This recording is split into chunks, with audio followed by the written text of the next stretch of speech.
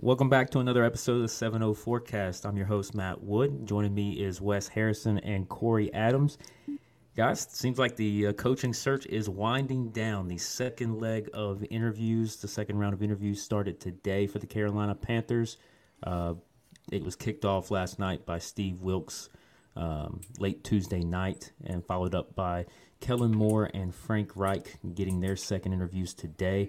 Guys, it seems like that's all the candidates that are going to be in the building this second go-round. It seems like Shane Steichen is not going to get that call back. By all reports, his virtual interview did not go as well as one had hoped. I know we were pretty high on him after, during when Ben Johnson was still a candidate before he just pulled out for whatever reason to return back to Detroit. So we got a lot to break down today. Seems like a decision could happen as early as tomorrow. I'm not going to say it's going to happen tonight, but by all accounts, Thursday or Friday, we should know who the next coach is. Guys, how are you? And give us some opening thoughts. Doing all right. A little disappointed with where we've gotten. Was as you guys probably know from last episode, we were high on Ben Johnson. Really kind of upset that he pulled out, and Steichen was kind of our secondary option to him. And to hear that he didn't interview well, that's a little odd, given that we're watching what he's doing in Philly, and that does suck. I really want to know what it was. The thing that keeps sitting with me all day is that he must have been very adamant on a specific quarterback or a specific coordinator or whatever that didn't sit well with Scott Tepper, somebody. But yeah, here we are. I definitely prefer one of these three candidates to the others. We'll get into that a little bit more. Yeah, we went from no news, nothing really happening. We knew there was going to be a second round of interviews that got tweeted out, I think on, late last week.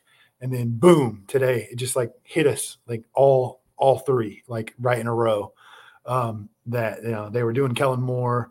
They kept Kellen Moore overnight, and then the tweets just started flying. Really, it was an exciting day. But like Wes said, a little bit disappointing from my standpoint on Steichen. And nothing's official yet, obviously, but does not appear that he's going to get a second in-person interview. And that's disappointing. He was my guy initially. I kind of fell in love with Ben Johnson late last week. And then I just want to clarify something to some weird fans out there on Twitter. Ben Johnson did not turn the Panthers down. He turned every team down. Okay. He interviewed like once and decided, hey, I'm got a good thing going in Detroit. It might be the best thing for me to go back, make some more money, and continue to build what they've got going up there in Detroit, which is on the up and up. So he didn't just turn the Panthers down. Neither did D'Amico Ryans. It was a logistical thing. Like, you guys that are putting that out there, whoever's tweeting that is ridiculous. Just stop. All right. That's all I would say. That's dumb. But other than that, it's good to gain some clarity through this. It's felt like the longest process ever. And maybe that's just me being an impatient fan, ready to get something, concrete and in stone and focus on the draft. But the new hiring process, the new rules and regulations and the longer season, it's just felt like it's dragged, which I guess is a good thing because it means they're doing their homework. So, but the tea leaves are starting to form, and the dust is starting to settle. So that's good. Yeah, I know a lot of people are relieved that the Sean Payton interview didn't go as planned. What a saga. At this point, it seems like he's headed back to the broadcast booth. He's headed back to Fox. Well, I mean, can you really blame teams when, the Saints are standing firm with their asking price, obviously, of a first-round pick, and, it's kind of hard to be a team that's in the market for a coach and give up your first-round pick and asset to get a coach that is probably going to want that pick for quarterback. So, Well, that's the other thing about Sean Payton is you got to think, first you got to give up the compensation it's going to take to get him, and then secondly, he's looking for control of the organization, and also he's trying to become the highest paid coach. I mean, in the market out there, you really have to justify, hey, who am I potentially bidding against? And in this case, it's probably yourself. And to that point, I don't care what Tepper pays a coach. It doesn't count against the salary cap. It's not my money. It's not my bottom line trying to be met. But the picks is where the sticking point is and should be for everyone involved. I don't know what it looks like for him next year. That was when he was supposed to no longer be under contract with them. He's free. Yeah, so we obviously won't be looking for a coach next year, barring some wild unforeseen circumstance, but any team should just pick someone else. And to be honest, for Sean, he shouldn't strap himself right away either. He should just wait a year. It's almost bad for him for that to happen. And then some owner will throw him a bag next year. Yeah. And I want to say too, like, give props where they're due and kudos to Tepper for, he gets shit on a lot. And I would say kudos to Tepper for not like just giving him anything he wants and giving the Saints whatever they want just to get a coach. I think a lot of fans thought that might happen, myself included, for a while. So kudos to him for standing strong and doing what was best for the team going forward. Yeah, I mean, people don't hesitate to shit on Dave. The stuff about his wife came out this week about her not going through the proper training to sit in on interviews, and Scott may have snitched on everybody by mistake. But, I mean, it was funny that the Panthers said that, yeah, she completed the training. Maybe it just wasn't turned in correctly. I mean, all the paperwork wasn't filed. I mean, who knows? But I hope we don't lose a pick or something down. Yeah, it'd be very dumb to do.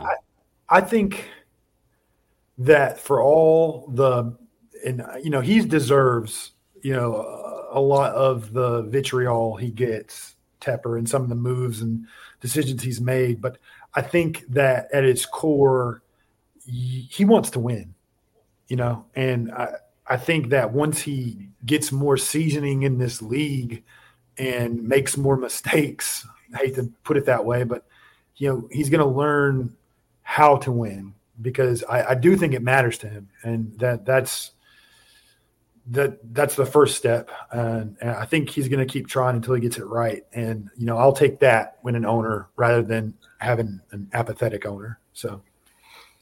Yeah. I mean, I think Dave's kind of learned from the last go around with Rule. I mean, it helps to have, the Scott and Samir and, even Nicole Tepper. And I think there was one other person that's on the interview committee that's been going around and conducting these, but he's learned from the Rule situation. First off, it probably helps having Scott around instead of Marty. Just a kind of a walking corpse and a yes man, really. But thinking back to that hiring cycle, Rule was hired before the national championship game even happened, and now we're a week away from February, and we still don't have a head coach. So, I mean, hats off to being thorough. I know people made jokes about, what happened to it being a small list and not being a large list. Hey, I don't have a problem with that. He did a good job, going through the process, and he's whittled it down, and now he's trying to lean a little bit more on experience versus, the potential offensive coordinator, the young up-and-coming guy. I mean, Kellen Moore's still there. And, Corey, to your point, yesterday when the Kellen Moore stuff was breaking, there was one report that it had concluded, and then some tweets came out that it hadn't actually. It was still going over, and he was still in the building, and then he stayed overnight and knocked out the second one today. I mean, that was not something not to pay attention to. That right there showed you that they were serious, and I had a feeling that he would probably get called back. I just didn't think it would be, this soon, but obviously they narrowed their candidates and are not wasting any time getting after it. I think that we probably are all in agreement on, of the three listed about which direction we would like to go in, but you'll find out here in the next 30, 45 minutes as we break these guys down a little bit. Can I just say, this is this whole process is like the one that fascinates me the most. Like I love the draft, but if I could ever gain like behind the scenes access, it would be to these coaching search situations. I just want to know what goes on in those rooms. I just want to know what that process looks like what that interview looks like. I think that's just so fascinating, and I wish we had more access to it. Obviously, we'll never get that, but that would be so cool to me to see this all unfold behind the scenes. Yeah, I mean, Bill Voth has done a great job with the draft coverage that they've been providing over the last couple of years, so that would be a cool take on it. Obviously, we're not going to see that, but it's cool to think about, right? Cool to talk about. Yeah, definitely. And I'll add this. If the list hadn't been as extensive as it was, we might be sitting here with just one candidate left, with the Steichen interview being bad. Because by all accounts, the top 5 original list didn't include Kellen Moore or Frank Reich. So I think Frank Reich was probably more serious behind the scenes than anybody reported or thought. I mean, he checks a lot of the boxes. So he has ties to the organization. His daughter now works for the team, as we talked about, I think, on the last episode. His brother coaches at Wingate. I think he's been there 22 years. Frank has a home here, still in the Charlotte area, that he spends the off seasons at, or did when he was coaching. So, I mean, he's got ties. And then, obviously, he was the first quarterback in Panthers history. So, there's the appeal, and plus the offensive side of the ball. I mean, he brings that to the team too. Yeah. So I mean, that right there. We can get into Frank. I mean, because he's probably the one that we'll spend the most amount of time on. But obviously, we've kind of led into that. But say Frank Reich is named head coach later this week. I mean, how do you guys feel compared to where we were with potentially looking at Ben Johnson or Shane Steichen being the next guy? I mean, we go the opposite direction with a 61, 62-year-old head coach that was let go by the Indianapolis Colts, and that clusterfuck of a situation. I'll feel better still than I would if it was Wilks. And my qualms with appointing Wilks have been well noted so far, but to me it's still a step down from Ben or Shane. But I mean, I think people also give Reich a bad rap for the Indy situation. But when you take a step back and look at it, he didn't do a bad job there. He kind of got handed some pretty shit situations, had 4 different quarterbacks over his tenure there, I believe. Andrew Luck, Jacoby Brissett, Matt Ryan, Phillip Rivers. 5. And if you want to throw Sam Ehlinger in there, and Carson Wentz.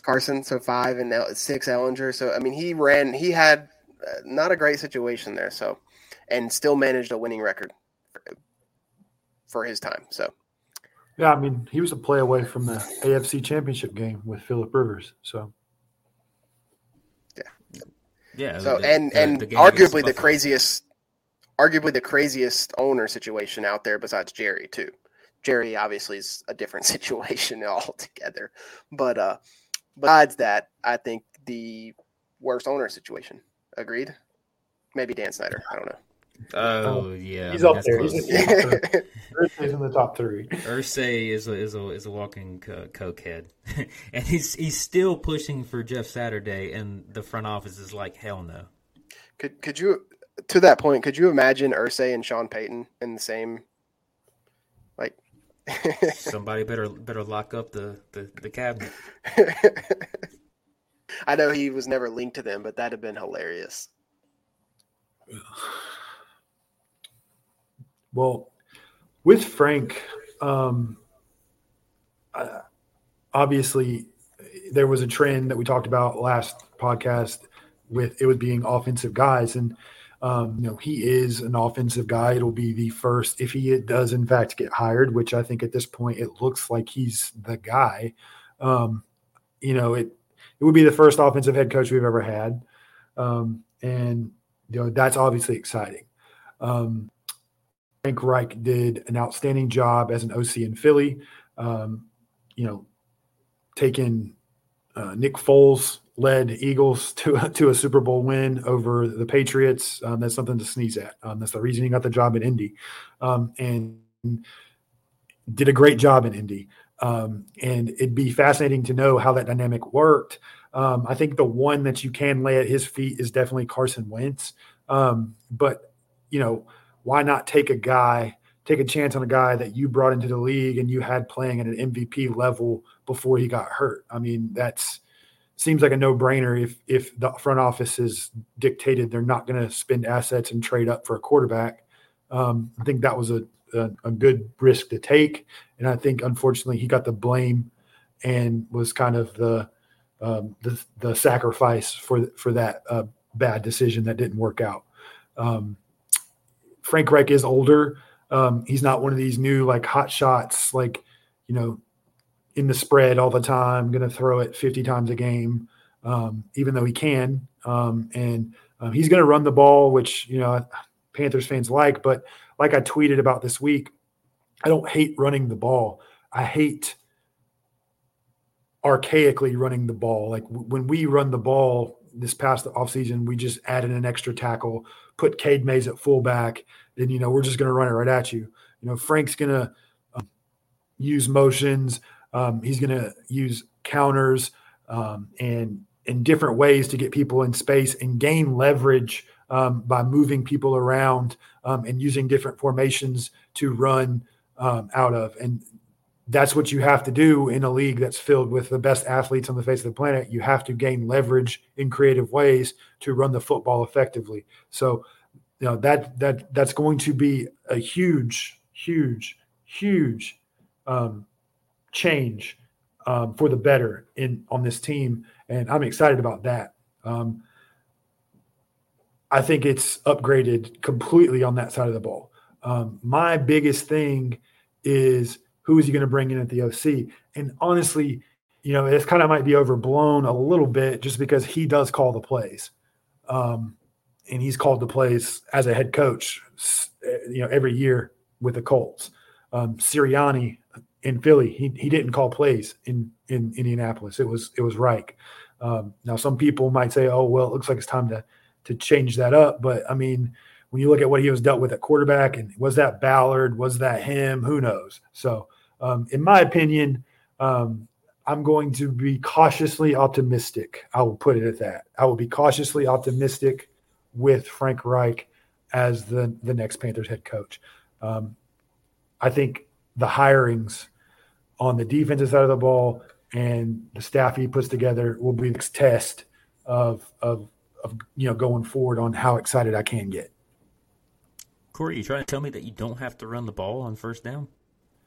You do not, despite what you might have been led to believe for the past 20 years of your Panther fanhood. You do not have to run the ball on first down. It is not required. All right, just so we're clear.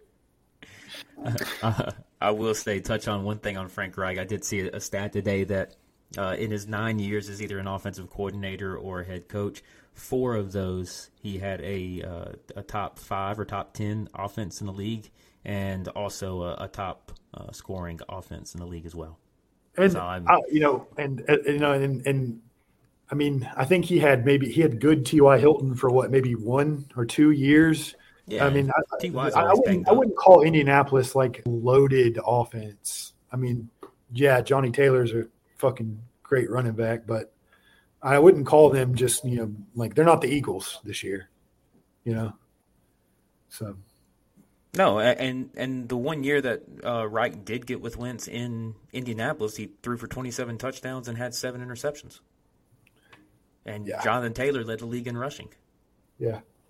So, I mean, I wouldn't say offense was a problem. Yeah, Wentz, wasn't, what they had hoped down the stretch, and they ended up missing the playoffs by losing to the Jaguars. But, it's not like he went to Indianapolis and couldn't put up points or couldn't run a highly successful offense.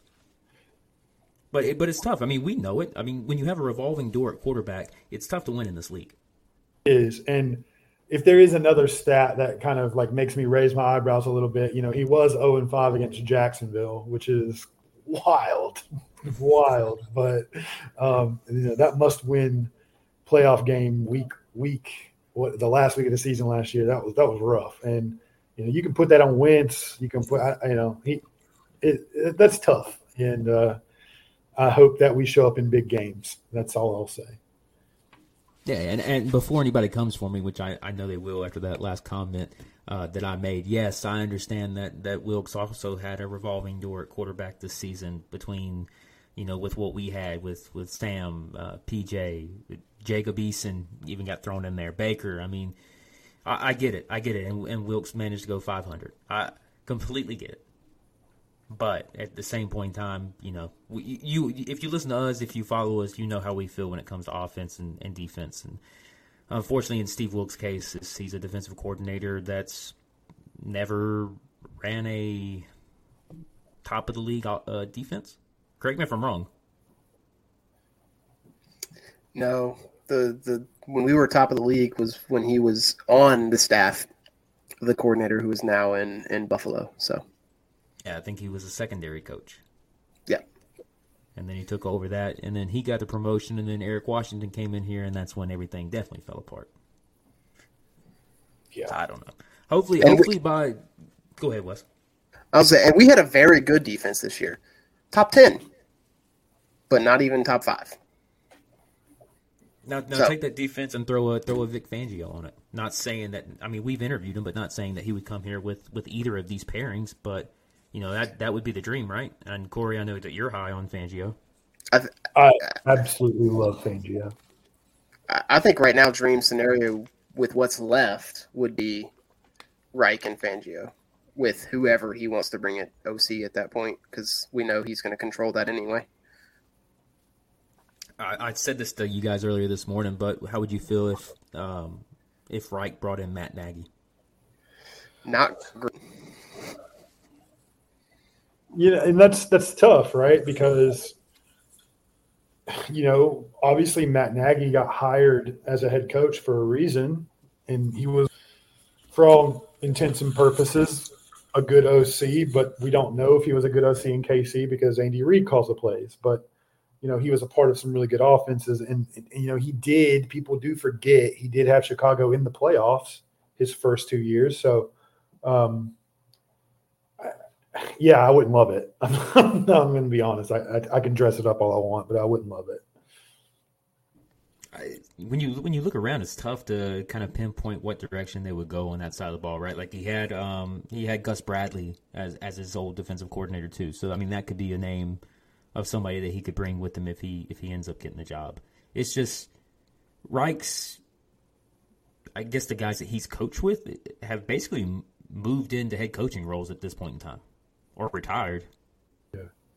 And, maybe this is something, maybe he pitched some really good names, some names that people wouldn't expect in his meeting. Maybe that was what is pushing him over the edge, was a willingness to adapt and change and bring new faces in and remold himself and his staff, We don't know, and we won't know until he's ultimately hired and the staff's put together. But all we can do is speculate. And, obviously he sold something good to them, right? Obviously he turned some heads in that room, and that's promising. So. Yeah, it was, I think, last week when Sheena Quick was the first person to comment on Reich's interview and said how well it went. He was impressive. So, that kind of flew under the radar with how busy last week was with the Ben Johnson stuff, and then everything else going on with the Sean Payton land, and then Anton Wilkes tragically passing away. That took Dave Tepper out of the picture for a few days. So, if I had to guess, I would say something probably gets done by Friday. I would be surprised, honestly, if there's nothing that comes out tomorrow, because as far as we know, there's no more candidates. There's no more interviews. You would think they're probably reconvening today after everything completed, or definitely will tomorrow. And then we'll reach out to agents and try to discuss numbers, I'm guessing. If I had to say, though, I mean, whoever gets hired is probably you're not going to get that 6 or 7 year deal that Tepper was handing out last time. You'll probably be looking at like a 4 or 5 year deal, which is kind of in line with what Ron got when he got hired here. And speaking of that, we mentioned this the other day, but that 2010 coaching search, that was just god-awful. It was Ron, Greg Minuski, Rob Ryan, and Perry Fuel from. I tell you what, Rob Ryan would have been funny though. God. Could you imagine Rob Ryan? And Cam. Like, I don't know. I don't think he could have held that locker room together at all.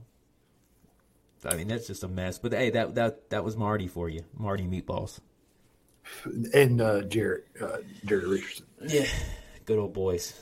Jeans Fridays. That's it. God. Do we want to talk about the rest of these guys? Any more thoughts on Frank Reich? I mean, as we've stated, Frank is our clear top choice of what's left, mainly because he's the offensive guy with experience here. Kellen Moore last offseason, I would have loved that. I just am not as high on him this year. And Wilkes, again, we'll get into. So there's a part of me that's just like, if it was Wilkes, he would have already been named coach. I'm Maybe with that's you just there. me looking at it wrong. I mean, I just think that's, if you knew, you knew. I mean, I don't think that you would go through a second round. Like, what else are you going to find out from Wilkes in this second round of interviews that you don't already know after watching him for 12 games and hearing his plan last or 2 weeks ago, because he was one of the first names. I mean, I think if he's your guy, then you just kind of say, hey, you know what? Let's go ahead and stop this. We're going with this guy, and then you can start interviewing coordinators and go in that direction. That's my thoughts. That's why I think it's going to be Reich. There was a lot of smoke. It started early this morning, and it was just like Frank Reich. And, I mean, it hasn't gone away. I mean, you haven't heard that with Wilkes. It's just like, yeah, Wilkes is still there. He's still being considered. He made a good pitch as far as what his offensive plans are. I don't know. It's just, it seems like, yeah, he has to be a finalist, and he's definitely earned that.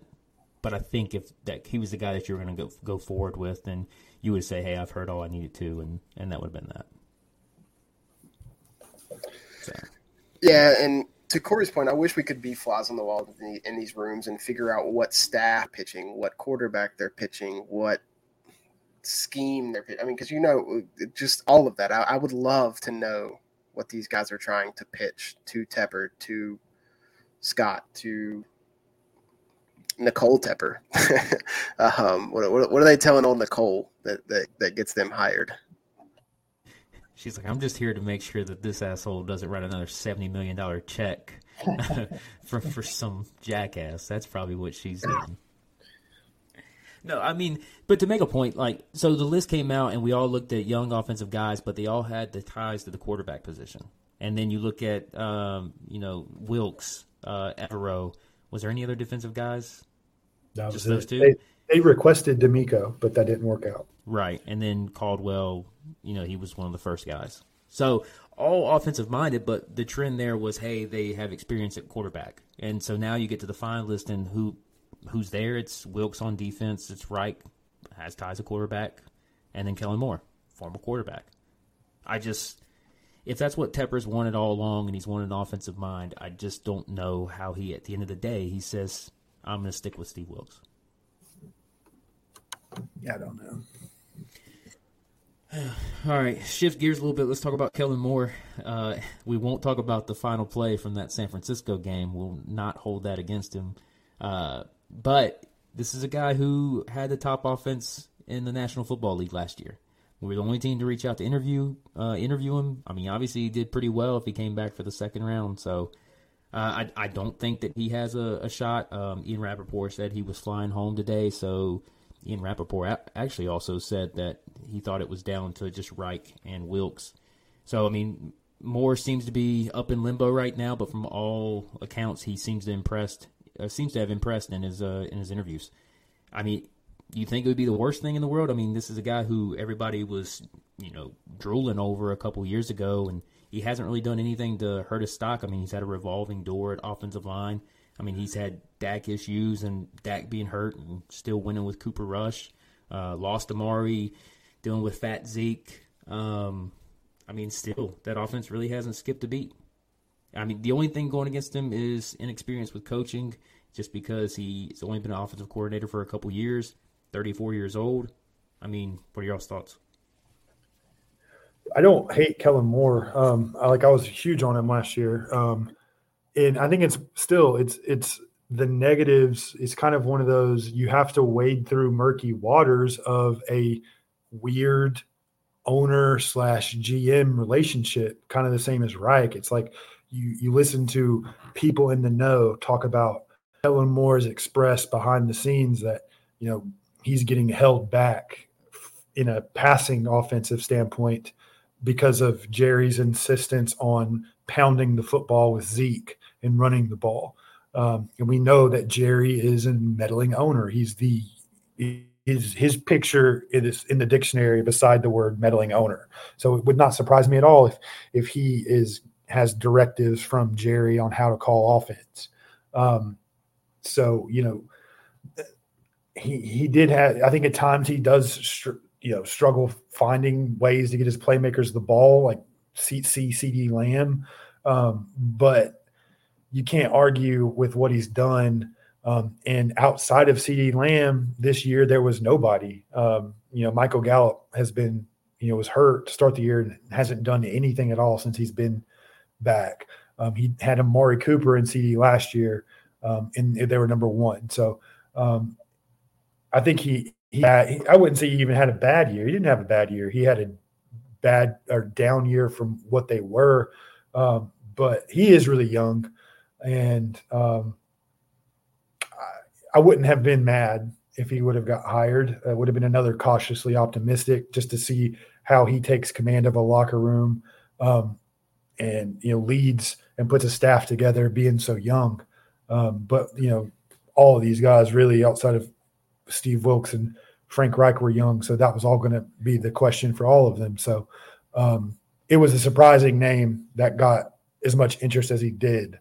Honestly, I did not see that coming. Them keeping him overnight and getting a second interview today, that was not what I was expecting at all. There was a second yesterday where I thought that they were going to come out and say Kellen Moore had been hired with how that was going.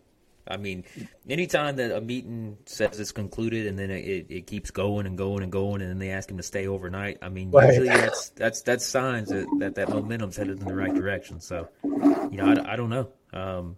Wes, what do you think? I think the fact that he got back on a plane today signals he's last in the race. Don't know what would have changed from meeting 1 to meeting 2 to do that. I mean, I'm not sure I agree on that, but that doesn't seem like I'm going to sign a contract tomorrow type of behavior, or even this week or next week type of behavior. I think you stick around if you think there's even a 30. If you think you're even got that 33% chance in those final 3 guys, I think you stick around, and kind of make it known that you're sticking around. So I love the offensive mind coach. I want that. But at this point, I'd probably still rank him third just because Wilks is a known commodity at this point. Commodity, I guess, is not necessarily the right word, but a known the word is escaping me. But Wilks is what Wilks is, we know it. I don't think we really fully know what Kellen Moore is yet.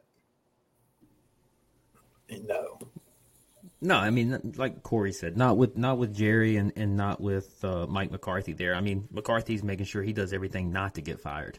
So, I mean, I understand Moore's frustrations, and then, also you got Dak. I mean, he seems more like, he's got that payday from Jerry.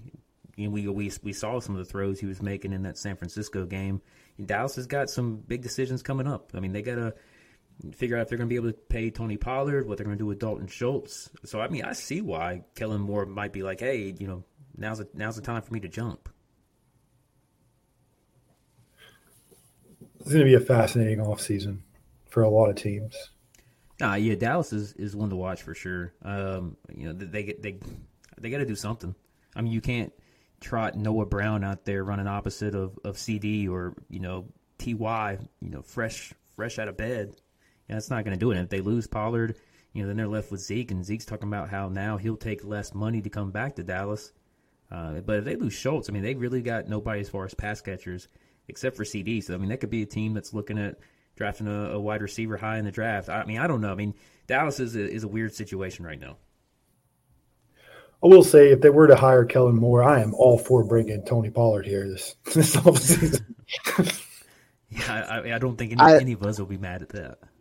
I can't pay another running back. I can't do it. Pollard's going to be the one guy besides Barkley, obviously, of those names out there this year. I can't.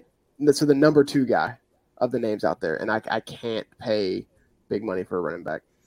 There's anymore. Legitimately 10 guys, I think, in this running back class that could sign somewhere and start immediately. So I'll be interested. Would you take Pollard over Jacobs? Yeah. I would too. That's the one. That's when I started to try and think down the list. It's Barkley, it's Pollard, and you could make the argument of Jacobs over Pollard, but I think I'd take Pollard. I think you could get Pollard at a discount just based off of the broken leg in the NFC division round this past weekend. So maybe that. But I think, Jacobs has had some injury issues in his past, and really hadn't had a breakout year until this year. Honestly, he's kind of been like a middle of the pack running back. Has always missed a couple games here and there, but he's never really he hasn't led the league in rushing like he did this year. And that's a typical Raiders thing to do, not pick up his option, and then he goes out and gives a big fuck you. Yeah, I don't know why. I don't know why I led us into this talk, because I'm absolutely fascinated with this running back draft class that's coming out. So much rather go that direction. I just, I was like a little squirrel with a flashing light. I just jumped all over it. So sorry. That's all right. Well, we got plenty of time to get into draft talk. Can't wait. Speaking of which, Corey, if you're just like if you're like for speaking of running backs, if you can pick up a guy in the 7th round like Isaiah Pacheco in Kansas City, that always helps. That's how good teams do it. Get a 7th round running back, and then San Francisco gets a 7th round quarterback, and look at that. They're both playing. Let's not give that 7th round quarterback any credit. No, if we want to talk about that, I've got to say there. Yeah, obviously. But that's where I'm at with the paying the running back thing. Look at all the late round running backs that hit, man. Just don't pay one or draft one. Bijan might be your one exception there, but he's like there's one of those every 10 years. And there's a kid down at the University of Mississippi that is going to be high on my boards. He's done found Zach Evans to fawn over for the next few months. I've got a I cannot wait till we get deep into the February, March timeframe and are out here doing mock drafts and everything. I'm just so excited. I know, you guys know I love me a mock draft. So, speaking of, we're talking about Kansas City. What do you guys think about the games this weekend? We got Cincinnati's headed into Burrowhead Stadium with Joe Shiesty against Kansas City. And then Philadelphia versus San Francisco. What do you guys think? I've got to go KC, but in a narrow margin, mainly because I think Mahomes is going to play based on the practice stuff. If Burrow somehow manages to win that game, he becomes QB1. No argument. That's 4 times beating Mahomes in Arrowhead, Burrowhead, whatever you want to call it. He's 3-0 there. And then I've been saying 49ers the whole time out of the NFC, but damn, the Eagles looked good last week. And now I'm second guessing myself. But I think I'm going to flip. I think I'm going to go Eagles. I'm going to go Chiefs, Eagles, Super Bowl. So I'm full bore going Cincinnati going in and upsetting KC again.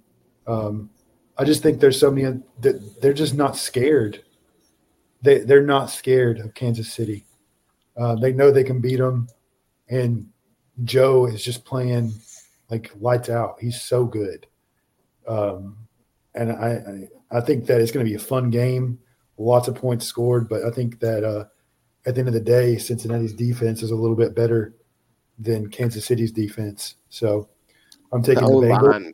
The O-line, though, that's what scares me. Sorry. Yeah. I mean, that's true, but, I thought that against the Bills too. So I don't know. I'm picking the Bengals, and I am also going to ride with the Eagles. I think that everyone's Mr. Irrelevant darling, Brock Purdy, is going to hit a brick wall and start to look like a seventh-round pick against that Eagles defense. And I think that that's going to be a good game. I don't think it's going to be like a beatdown, but I think that the Eagles are going to take care of business, and it's going to be Eagles versus Bengals in the Super Bowl. And I plan on making a lot of money on DraftKings like I did this past weekend with my DraftKings bets. And, boy, I had a good couple days. It's going around. I think that's what I want to see, though. I want to see Cincinnati versus Philadelphia, and the Philadelphia-San Francisco game is even more interesting because it's D'Amico Ryan's defense and Jonathan Gannon's defense, and it seems like one of those guys is going to get that Houston job. So it'll be interesting to see how that shakes out. But like Corey mentioned, probably going to be getting some action there on DraftKings. You can download the DraftKings Sportsbook app, an official sports betting partner of the NFL. If you're a new customer, you can bet $5 and get $200 in free bets instantly. If you're not a new customer, check out the stepped-up same-game parlays. You can take your shot at a bigger NFL payout and boost your winning with each leg up to 100%. So, download the DraftKings Sportsbook app and use code TPPN. New customers can bet $5 on the conference championship games and get $200 in free bets instantly, only at DraftKings Sportsbook with code TPPN. Guys, shifting gears a little bit, we talked about the other two, but Steve Wilks, he's the last guy standing that we haven't discussed, and I don't know how much we need to dive into him because we've talked about him, obviously, amongst ourselves for the last 12 weeks. Well, I say that last 12 games of the season. I think the elephant in the room is just really what we're wondering is what his offensive plan is. Defensive coordinator, it doesn't seem like he's going to keep Al Holcomb. I mean, Al Holcomb could stay around as a linebackers coach. He has interviewed for the Atlanta Falcons defensive coordinator position. Somebody put it out today that I think it might have been Sheena, that the Falcons are also keeping tabs on Wilk's situation as they also need a defensive coordinator. So seems like he could venture down and stay in the NFC South if he doesn't get the Carolina Panthers head coaching job. I mean, I'll say this. Steve did a great job at making this feel like the Carolina Panthers again, or at least getting back to our roots as far as keep pounding, knowing what it means to play for this franchise, a guy who's been around for a long time. He's from the area. I mean, so it means more to him, and it means more to him than any of these candidates. But at the same time, it's like, Corey, you say it best, is like, do you want Ron Rivera back here? And that's not a shot at either of those guys. I mean, I'm thankful for what Ron did here, but also, Steve's kind of followed in his footsteps. I mean, he was with him in Chicago, with him in San Diego, was with him here. You look at some of the coaching styles throughout the last few games and not being aggressive, and that's what Ron was criticized for early on, just being too conservative before he developed the riverboat mantra. And it's like, do you want to go through that again? And I get that, yeah, he had the cards stacked against him. He took over a team that was 1-4 and finished 6-6 down the stretch and missed the playoffs. But like, how much are you holding the Tampa game against him? Like, what is it that's, I guess, holding you back, Wes, when it comes to Steve Wilks? I'll start by saying that Twitter gets really, really mad when you say that it's Rivera 2.0. Absolutely. And I'm not, and when we say Rivera 2.0, we're not in this like uneducated, like they're the same. They're not. It's not that they're the same. It's that you're signing up for a defensive coordinator who is conservative, is going to run the ball a lot, and it just does not fit well in what the modern NFL team winning and doing. And it showed in the Tampa game that you mentioned, and it showed in the last game, and that was ugly ass football. Yes, he managed to go 500, and that's because he got guys to rally around him, whatever. But over a long, sustained 17-game season, that locker room hoorah bullshit isn't gonna like that. That's not gonna sustain for a whole season as the actual head coach, not the interim head coach.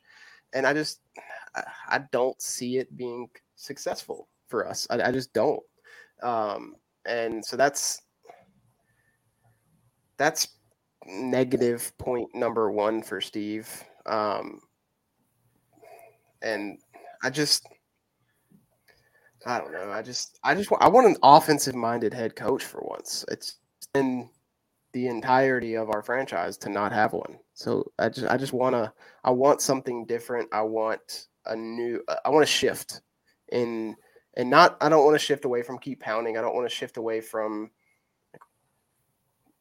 all of it. I want to shift away from the identity of the team as a whole and the offense as a whole. It just, I don't think I don't know. Defense and run the ball. So, and another franchise that comes to mind is Pittsburgh and Baltimore.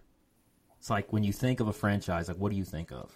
And when you think about Carolina, do you think of, 2015, for example, where you're putting up, close to 30 points a game and you have one of the elite defenses in the league? That's just like the exception. That's not the rule, right?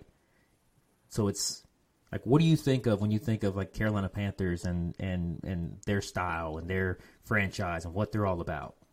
I mean, the first thing, I've got a few things that come to mind. I mean, the two-headed monster running back days, back to that with D'Angelo and Stewart. That's one of the things that come to mind there, and just pound the ball. Cam, where your quarterback is even an extension of your run game. And then with all of those teams were very good defenses. And that is what we've been associated with for a long time. Yeah. And okay, there's a lot to unpack here. With what you're talking about, like a team mantra, keep pounding. Yes, the Carolina Panthers have been ground and pound, smash mouth football in our best years. We have had really good defenses, and we've ran the ball really well. And I always come back to, what has it gotten us? We've never had back-to-back winning seasons. We've been to 2 Super Bowls, and we've gotten beaten in both those Super Bowls. We've had some good times, man. I obviously am just addicted to this team. I'm like a crack addict for this team for a reason, and we've had good moments. But I'm ready. I said, I'm ready to change. I'm ready for a shift in mindset. You don't have to run the ball 35 times a game and play good defense to win in this league anymore. That's not what the best teams are doing. That being said, talking about Wilks, okay, couple things I want to say. All right. Unlike some of you fans out there in the ether, if Steve Wilks were to get the job, I will support him and give him my whole heart and all of my fanhood while he's the head coach. I'm not going to get mad. I'm not going to pout. I'm not going to microanalyze every single little thing that he does because he's not the coaching candidate I wanted, okay? I hope he proves me wrong, because I'm not on here to be right all the time, all right? That's not what I'm about, all right? Some of you are going to take the next head coach, and if it's not Steve Wilks, you're going to microanalyze every single thing because you think that this team has some kind of vendetta and there's a deeper issue going on. All right. And I want to clip this and put it all over Twitter because it drives me up the freaking wall. All right. It makes me so mad. All right. Now, Steve Wilks is the candidate. All right. Echo everything that Wes said. Okay. I did say something earlier about Frank Reich maybe adapting. All right. If Wilks gets this job, he is obviously sold David Tepper and the hiring committee on some sort of new and improved offensive plan. None of us know what that looks like, all right? And if he's hired, I will give him the benefit of the doubt. I will let him make his hires, and I will have an open mind about it, and I will analyze them as they come in. But it has to change. If he is hired, there has to be a change in mindset on the offensive side of the ball. The issue I have with Steve Wilks or any defensive-minded head coach, and I've seen a lot of this going back and forth on Twitter. Again, I don't know why I pay so much attention to Twitter, but it just irks me sometimes. The biggest issue I have with a defensive-minded head coach is if you do get a good offensive coordinator, you are going to only have that good offensive coordinator for 2 to 3, maybe 4 seasons if you're really lucky, and they're going to get hired away from you. And I'm hearing people say, oh, well, it's on the head coach to develop people and develop, people to be play callers. Sure. Okay, sure. But if you're not calling the plays or if you're not involved in the offensive side of the ball, you're going to be changing offensive schemes every few cycles. It's just the way it is. All right. Look at Belichick. Belichick's probably the greatest coach that's ever lived, the greatest defensive mind that's ever lived. And have you guys seen what's been going on in offense up in New England the past 2 seasons? It's really, really, really ugly. Now they've been good. They made the playoffs last year, and they were a game away this year. But they're just not the Patriots that we know because they don't have anything on the offensive side of the ball. Calling plays sucks. But Bill Belichick is such a good coach that it doesn't matter. He finds ways to win. All right. I'm not saying Steve Wilks. I don't think Steve Wilks is Bill Belichick by any stretch of the imagination. All right.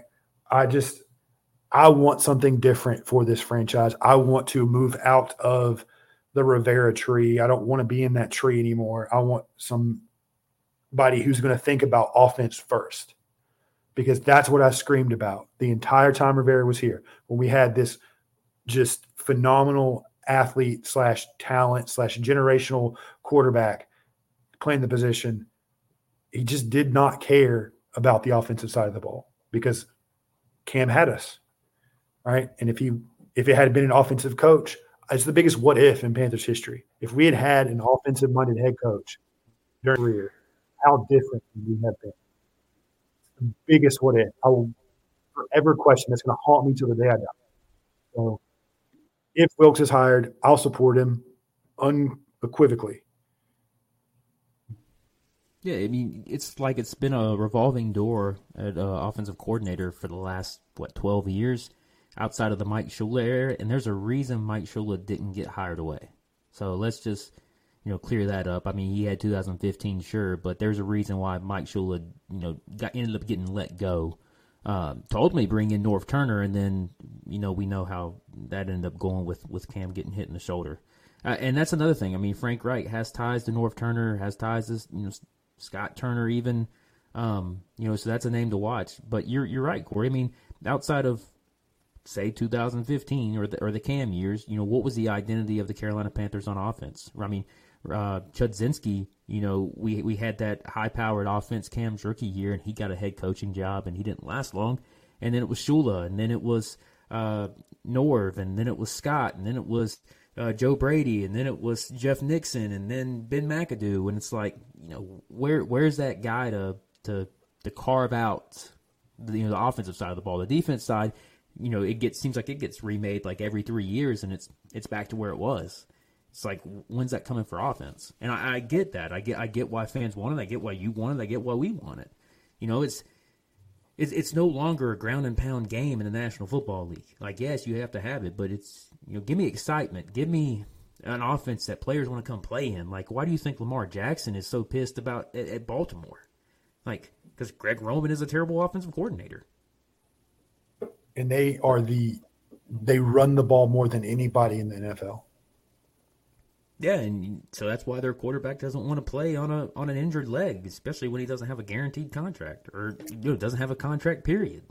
And that's why they can't attract receivers. Then, I mean, hell, maybe that's why we couldn't attract receivers back in the day when Cam had Cheeseburger Eddie at wide receiver 1.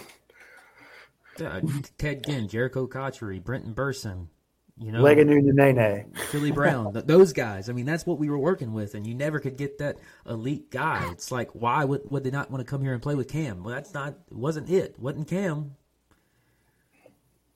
Partly because we were spending money like idiots, but also at the same time, you know, you need somebody who is going to be appealing to these guys who want to put up big numbers.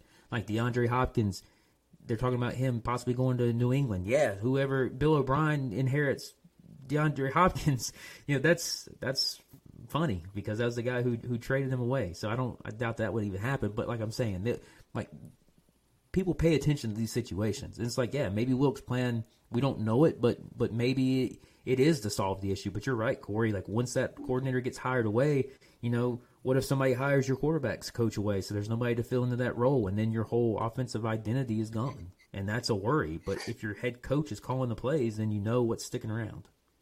And one thing that I will add on the Wilks thing, and people are going to put way too much stock into this, but if we don't hire Wilks, you're probably going to see a lot of these guys that fans like seeing around not be around anymore. Practices, games, hanging out on Twitter talking about it, but that's okay. It's okay to move on from players. It's okay to that your favorite player doesn't still show up to practice. Because it's about winning games now. And so that's another thing I wanted to add to the Wilks thing. Yeah, I mean, thank you for that, Wes. Thank you. That's perfectly said. Thank you. And a lot of those guys played for Wilks, so that's why you're seeing it. And so I get why they're backing him. They're going to support their guy. But, you know, I mean, it's not like he's – in this case, it's not like let's say go with Kellen Moore. It's not like they're going with somebody who doesn't know what this organization is about. Doesn't have, never lived in Charlotte. So, I mean, yeah. And I love Luke. I love Greg. I love Jay Stu. I love a lot of these guys that are speaking out for Wilks, but they're gone. And the most vocal guy in that locker room is number 7, and he may not be back. Yeah, and we've talked about this too. 95% of the vocalness for Wilks is coming out of one side of the locker room. DJ said the one thing the one time. Otherwise, nothing. And that speaks volumes. That honestly speaks way more to me than the fact that defensive guys are sticking up for him is the fact that you don't see a whole lot of the offs saying much. Well, this is the biggest takeaway. It's where's the interview request from the other teams? Bingo. The only one mentioned is the defensive coordinator for one of your biggest rivals. The only interview possibly mentioned that hasn't even been scheduled yet. Like Indianapolis seems like that would be a good fit. At least somebody that would speak with him. I mean, not Arizona because we know how that went. Houston. I mean, D'Amico, by all accounts, is a better defensive candidate. Right. But to not even put an interview request in for this guy? And he's a finalist here, and that's really only in part because of the success he had last season. But see, this brings me to a point that Matt will tell you that I have made for years and years and years with not only this organization, but this fan base. And it's part of the reason why I always give Tepper the benefit of the doubt because I don't think he's like this. But our fan base is still 100% like this. And I might make people mad by saying this, and I really don't care, honestly, because I don't do this to make anybody happy. But myself, this fan base gets attached to like good guys, right? And I think that in every organization you have to have good guys, like genuine people.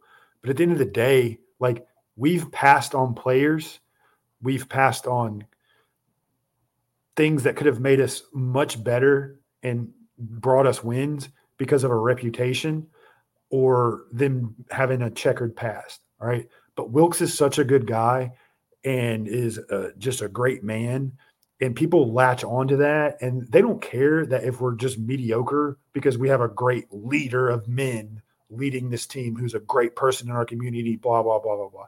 Dude, I don't care. You can miss me with all that. I want to win. I want to win.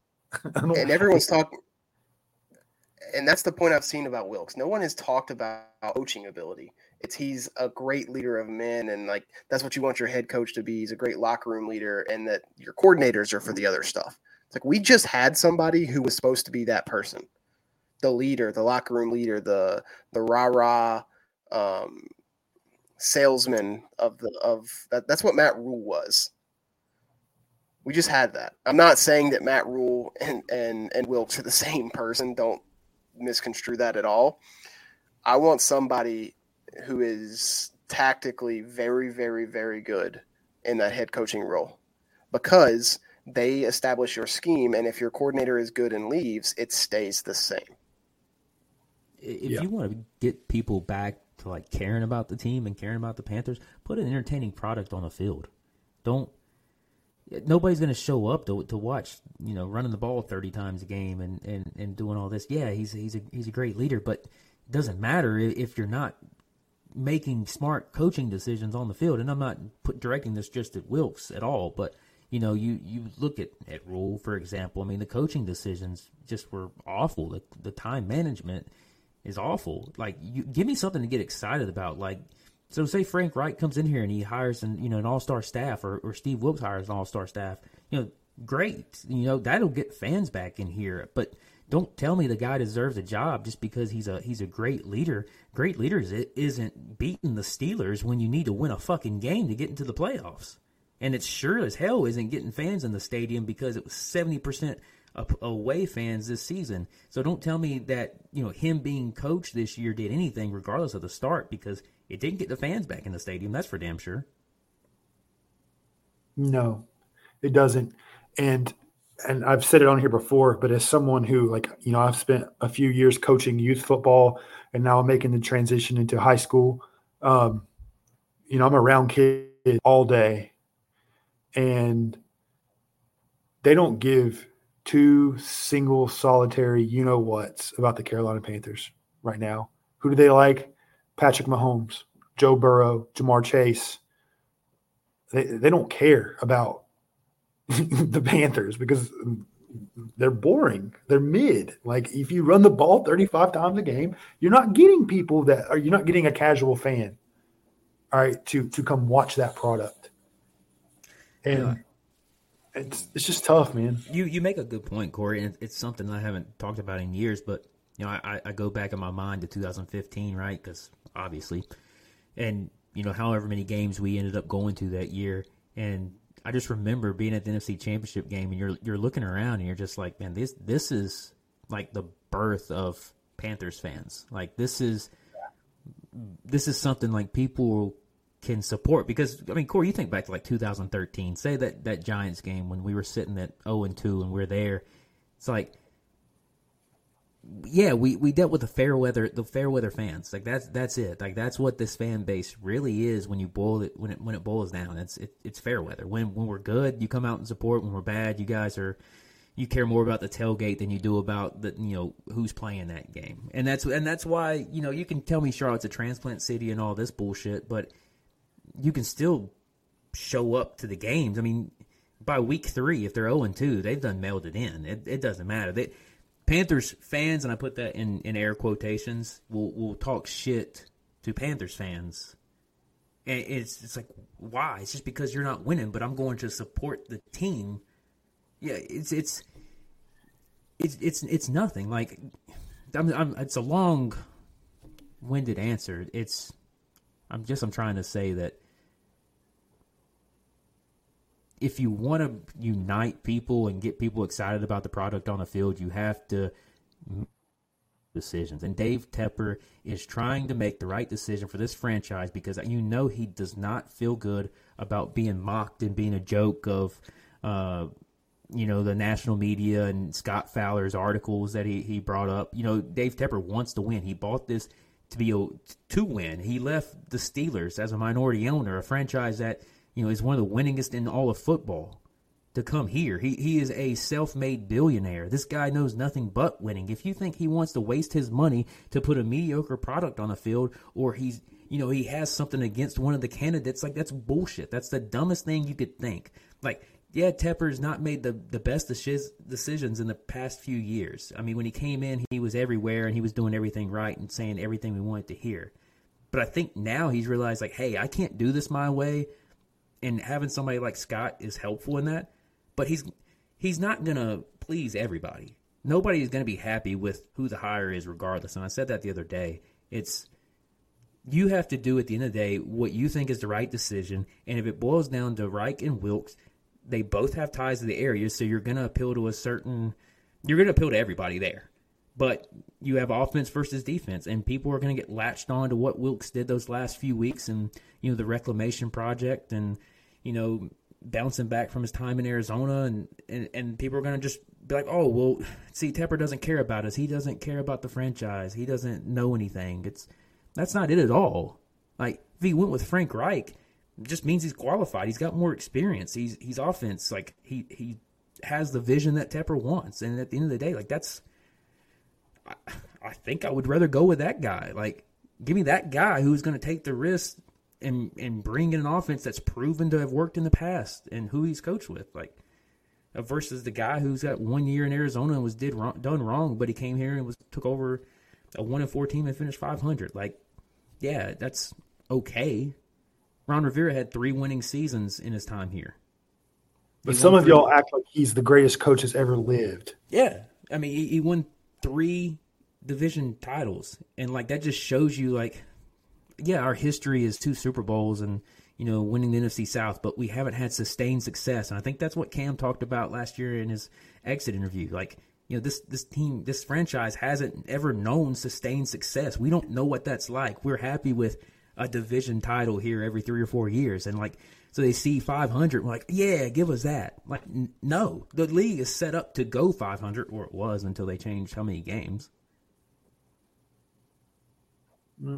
And I'm going to tell you, dude, like, I would rather bet over and over again on an offensive mind and becoming dynamic than I would retread tired, defensive, safe, conservative football coaches.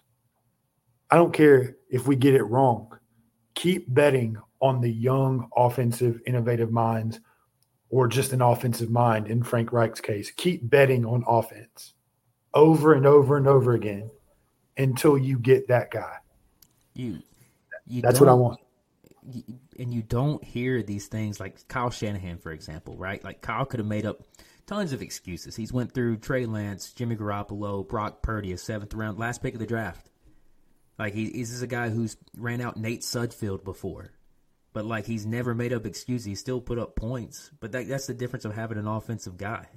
Like, if you give a defensive guy Brock Purdy right now, I doubt that they are where they are. 100%. And I say all this too, not that it matters to anybody. I say all this too, but now I'm a defensive coordinator and I coach secondary. Right? So I'm a defensive guy, but I just know what the NFL is. And to your point, Matt, since the 49ers are doing this with that situation at quarterback because they have a good coach that has a good system. So just think about that. And they have our running back. Well, yeah. But... So where's our excuse? Like, where are you going to put that at? We weren't putting up 20, 28, 30 points.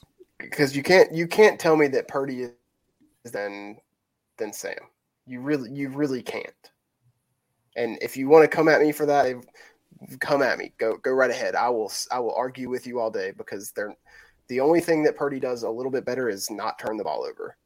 It's about scheme. Scheme. And he has playmakers around him. Our playmakers, which since everybody wants to think that DJ Moore is, we've talked about this, and Wes, I can let you lead the charge here, but everybody talks about playmakers, and DJ Moore is our version of that. Mid, to use Corey's word. You could have had DJ Moore and Christian McCaffrey doing what Debo and CMC are doing out there. Like, you really could. You had no excuse. We had Curtis Samuel, DJ Moore, and Christian McCaffrey, and what did we do? Nothing.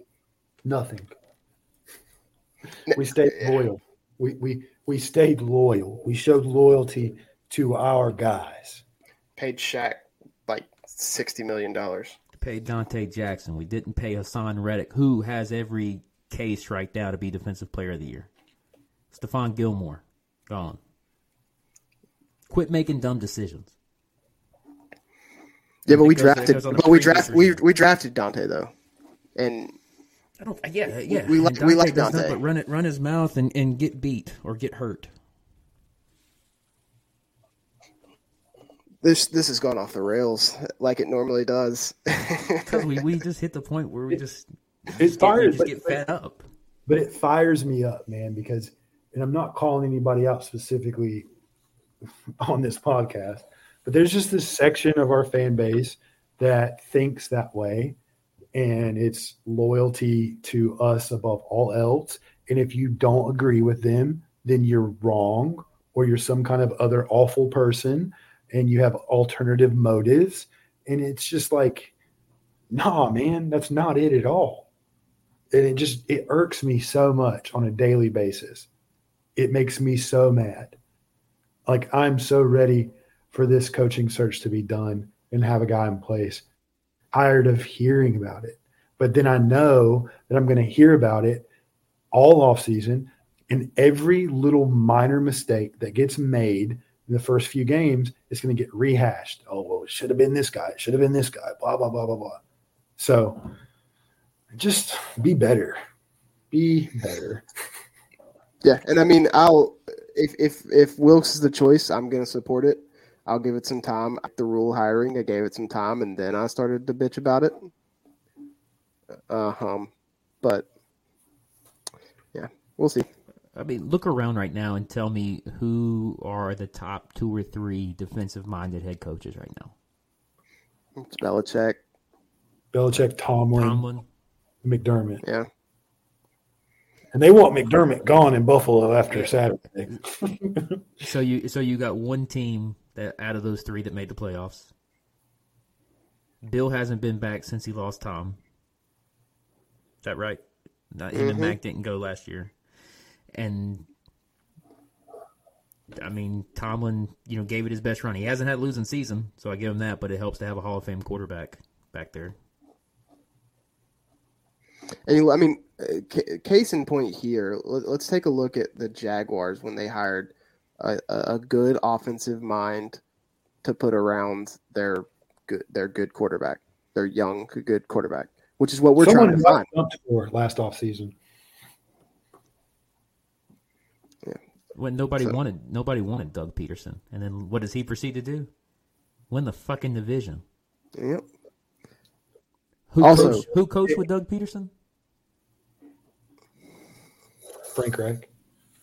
Mm-hmm. From first pick to divisional round in one season.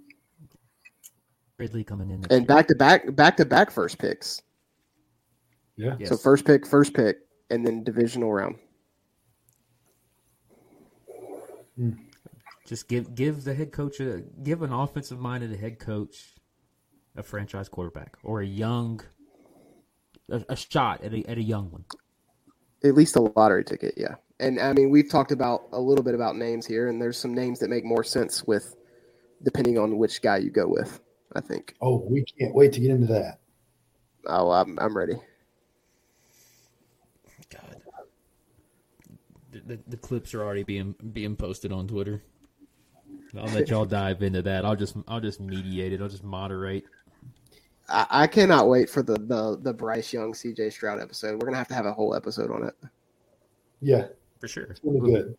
Well, I'll touch briefly on it since y'all brought it up. But I think Ben Albright was on Julian Council's podcast, and his quote was that Tepper says that Stroud is the guy. I'm doing handshake emoji, Wesley and Tepper right here. Look, I mean, I'm going to be honest with you. That's good. I mean, I know that Bryce is my guy, and we're going to have a whole episode about it. But if especially if it's Frank Reich, and you compare either one of those guys in his offense, then sign me up, man. Sign me the heck up. Yeah, and we mentioned AR. I don't think he really fits well in that offense. He's more of a Steichen type offense guy, but No, I'm with you there. But if you go Wilkes and bring in somebody like Brian Johnson, then AR may make sense. Yeah. Somebody needs to go back and watch that Thursday night game, Philadelphia in Carolina. I want to say 2017, when Carson Wentz was headed towards an MVP before getting hurt late in the year. And then what they do, they proceed to win a Super Bowl with Nick fucking Foles. 9-inch Nick, baby. That was Frank Reich at OC. That was a guy who went Phillip Rivers, Carson Wentz, Andrew Luck, Jacoby Brissett, Phillip Rivers,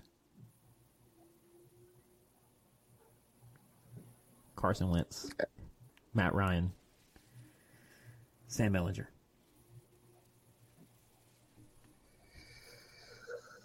Oh, all right. Yeah, let's wrap this up. I think we've said enough on this episode. Hopefully we have a decision on the next head coach of the Carolina Panthers by the week's end. Today's Wednesday. You guys will be listening to this tomorrow on Thursday, so news may break tomorrow around lunch. Who knows? If we don't hear something this week, do you think that means Steichen still has a chance? If we don't hear anything by Sunday, then yes. Because he can't technically interview till Monday. My guess would be yes, he would still be alive. I still think if he had, that it would have been at least put out that we were bringing him here Monday. We would have been like first, like, hey, get him here Monday. For sure, I think we would have heard something by now. I'm going to think that we're going to wake up and at some point tomorrow they're going to name a guy. That's my thought. I think Reich interviewed last, and that's what I said earlier tonight. I think that that was obviously something to just read into. Like, why would you? Wilkes has gone early both times. Yeah. Like, I mean, this go around too. Why would you interview him on like a Tuesday night and then not announce that you're doing second round interviews until Wednesday, and then you start him? It's just I don't know. Just it's strange, but hey, maybe that's how they wanted to do it since Wilkes is here in the area and they didn't have to arrange any travel. But who knows? Reich's probably been here too. Just interesting. That's all. Any closing thoughts before we wrap this up? Nothing here. No, hoping for Reich. That's my new stance. That's where we're at. So, you guys, we've talked for about an hour and 20 minutes. You guys know where we stand. It'll be interesting to see how things shake out over the next couple of days. Never a dull moment here in Carolina Panthers world. Appreciate you guys listening to us. We'll catch you next week.